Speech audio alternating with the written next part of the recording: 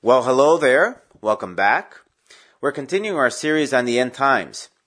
I know that it's not easy to think about the end and all of the different things that may happen, but God has allowed for us to have access to this information because He wants for us to know. We should not be caught off guard. We need to know the times we're living so we know how to live them with eyes wide open. The best way to face challenges is knowing what those challenges might be like and allow for the Holy Spirit and for His Word to prepare us for them. After all, as followers of Christ, we really have nothing to fear and we have much to look forward to. After all of this is said and done, we have eternity waiting for us for those that love and follow the Lord. But meanwhile, one of the ways we can keep our guard up is through prayer. The Bible teaches that we should pray without ceasing. Today I encourage you to pray for understanding, but not just an intellectual understanding of godly things, but rather experiencing a deep conviction and rooting in the things of God. God's truth needs to become real to us and in all of its facets and dimensions. If we don't understand His things clearly, through and through, we will never value and practice what He intends for us to know. We need to have such an understanding that His Word should become life in us. We need to live His truth daily. Let's pray. Lord God, Heavenly Father, we give You thanks. We praise You, Lord. I worship You, O Lord, for Your goodness, for Your mercy. I give You thanks first for Your Son, Jesus Christ, and for the eternal life that we can have through Him. I give You thanks, O Lord, for Your Word, for Your truth, because You want us to know. You want us to be in the light of reason and understanding, to know Your truth, to know what will happen, what things will be like, Lord God. You don't want us to be in the dark. Heavenly Father, help us to have a true understanding of Your things, to understand in such a way that they're completely and utterly real to us. And they're so real to us that we live Your Word day by day, implementing it in every area of our lives. Heavenly Father, help us to just believe Your truth just completely and fully, Lord God, in every kind of way. Help us, O Lord, right now to understand Your Word. And not only to understand it, but to live it, Lord God. I give You thanks and I praise You in Jesus' name. Amen. As we wrapped up our quick view of the 7 churches last week, we will now get into the key individuals that will come into the scene as part of the end times. Today will be part 7 of our series. We'll be giving a brief overview on the Antichrist. And for this, we will look at a lot of the writings of the Apostle John, since he is the one that tries to explain who is the Antichrist, what he does, and the different facets of the Antichrist or Antichrists. So, to start things off, our scripture passage today is found in 1 John chapter 2, verse 18, and it says this: "Little children, it is the last hour. And as you have heard that the Antichrist is coming, even now many Antichrists have come, by which we know that it is the last hour." So, it's quite evident that as a sign of the end or the last hour, the Antichrist will appear on the scene. And not only that, the Antichrist is one of the main manifestations of the end.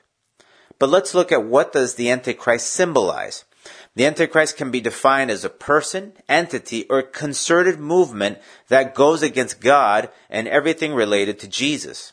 The literal definition is that he is anti or against Christ.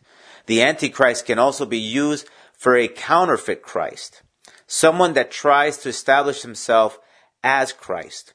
The Bible defines it in the following manner in 1 John chapter 2, verse 22, where it says, "Who is a liar but he who denies that Jesus is the Christ? He is Antichrist, who denies the Father and the Son." So the Antichrist, or the influence of the Antichrist, is to deny who God is and who Jesus is. It also tries or will try to represent something that is greater or mightier than God Himself. So it's not necessarily something that is merely opposing or negating the person of Christ. Now, we will experience the presence of the Antichrist as believers. I believe that fully we will. According to the Bible, the spirit of the Antichrist is already in full operation all around us. 1 John chapter 4, verse 3 says, "And every spirit that does not confess that Jesus Christ has come in the flesh is not of God. And this is the spirit of the Antichrist, which you have heard was coming and is now already in the world. So shortly after Christian church groups were formed by the apostles, this movement of the spirit of the Antichrist had already started, as many tried to infiltrate our past church congregations to plant the seed of doubt on who Christ was. There have also been many antichrists as well, and there will be more that show up until the one and only Antichrist emerges. For it says, "For many deceivers have gone out into the world who do not confess Jesus Christ as coming in the flesh." This is a deceiver and an Antichrist. So, for instance, Caesar Nero was an Antichrist as he tried to establish himself as a deity.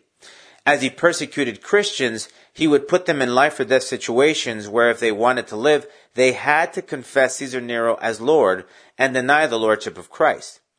Anyone who tries to either deny the existence of God or Christ and portray themselves as a higher deity is a form of the Antichrist. That's why we cannot take as God's truth the Quran and its teachings, because it displays Jesus as a mere prophet, taking away his divine nature, and that Muhammad was a mightier prophet than Jesus. So Muhammad was a form of Antichrist as well. Charles Darwin was also an Antichrist in that he made it his life's work to prove that God does not exist and that we are a product of some cosmic accident. I don't think he's doing so well right now, and I'm pretty sure he has already found out the hard way that he was wrong. And like that, there have been many others. So, how will the real Antichrist show up? The Bible says in Revelation chapter 6, verse 1 to 2, "Now I saw when the Lamb opened one of the seals, and I heard one of the 4 living creatures saying with a loud voice like thunder, 'Come and see.' And I looked, and behold, a white horse. He who sat on it had a bow, and a crown was given to him, and he went out conquering and to conquer." The Antichrist manifestation kicks off the 7-year tribulation period. He will be the first of the 4 horsemen that will emerge to establish his reign. But biblically speaking, he is a person that will be subtle in his approach. He's not going to approach Christ head on.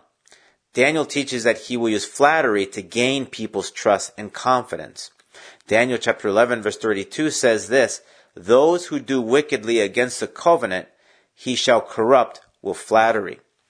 The Antichrist will flatter his way to the top. Everyone that doesn't know any better will fall right into his hands. The world will see him as an incomparable leader, a visionary, a unifier. He will have the power to dominate anyone with just the slightest words. He will have a seducing spirit. He will be like the world's version of the Messiah, someone that everyone will look up to and admire. And what will be most astonishing is that he will do unspeakable evils in the world, and everyone will support him blindly, justifying all the atrocities that he will commit. So why is it important to understand who or what the Antichrist is? It's important because we are already experiencing the Antichrist movement today, as we speak. It's everywhere, in our schools and in our universities, in our communities. The Antichrist movement is even in full motion within many churches and seminaries, where some of the greatest atheists can be found. But there will also come a day, maybe very soon, that many of us will contemplate the presence of the Antichrist live and in person. He may already be somewhere on the planet implementing his evil plan to rule the world. But as we mentioned before, the best way to be ready is by fully and completely understanding what God teaches us through his word. For it is written, "All scripture is given by inspiration of God, and is profitable for doctrine, for reproof, for correction, for instruction in righteousness, that the man of God may be complete, thoroughly equipped for every good work." So, God's truth prepares us in every way. But if you don't get into his word, you will easily fall into the trap where you will wind up following something that is pure evil and right into eternal damnation. I urge you to look for God, for Christ's redeeming power, because the only one that can give you eternal life is Jesus, the true Christ and Messiah. Let's pray. Lord God, Heavenly Father, Help us, O Lord, to be hungry for your truth. But on top of that, Lord God, help us to understand that your truth is the truth, and that there is no other truth. And that we need to believe and understand this truth in such a way that it just compels us to follow you, Lord. That it compels us, Lord God, to go against the world system and society and everything else, and to just establish you as our foundation, as our source for truth, as our source of power, Lord God. Heavenly Father, help us to understand through and through that there is something evil. There's something that is just utterly evil out there, and that is all around us. And that if we're not ready and standing on your word, firmly in your word, firmly with conviction through and through, in your truth, we will fall to that evil. We will give in to that evil. And that evil will destroy us and our loved ones. Heavenly Father, help us to understand. Help us to see it with our spiritual eyes clearly, this evil that's out there, and that we need to be ready for it. That we need to take on this evil day by day, clinging on to you, clinging on to your word, clinging on to the guidance of your Holy Spirit, that we might be able to get through all of this, so that in the end, we might be with you forever and ever. That we might enjoy eternally the wonderful things that you have for us, for those that love you and follow you, Lord God. I give you thanks and I praise you, O Lord, and I pray, Lord God, for all of our listeners. I pray, Heavenly Father, that you may just help them understand. In Jesus' name I pray. Amen. Well, if by any chance you do not have a personal relationship with Christ, or your personal relationship with Christ has fallen apart somehow, it is never too late to change things. Come to Jesus with a repentant heart, asking God to forgive you for all of your sins, and for Jesus to come into your life. Ask him to show you what he can do. But you need to let him in, and you need to let him do it. I encourage you to make that decision today. If you need some help with this, please contact us. We would be very happy to help. May God bless you. The Latter Rain Ministries is a self-supporting Christian ministry dedicated to sharing Jesus Christ and his truth with the world.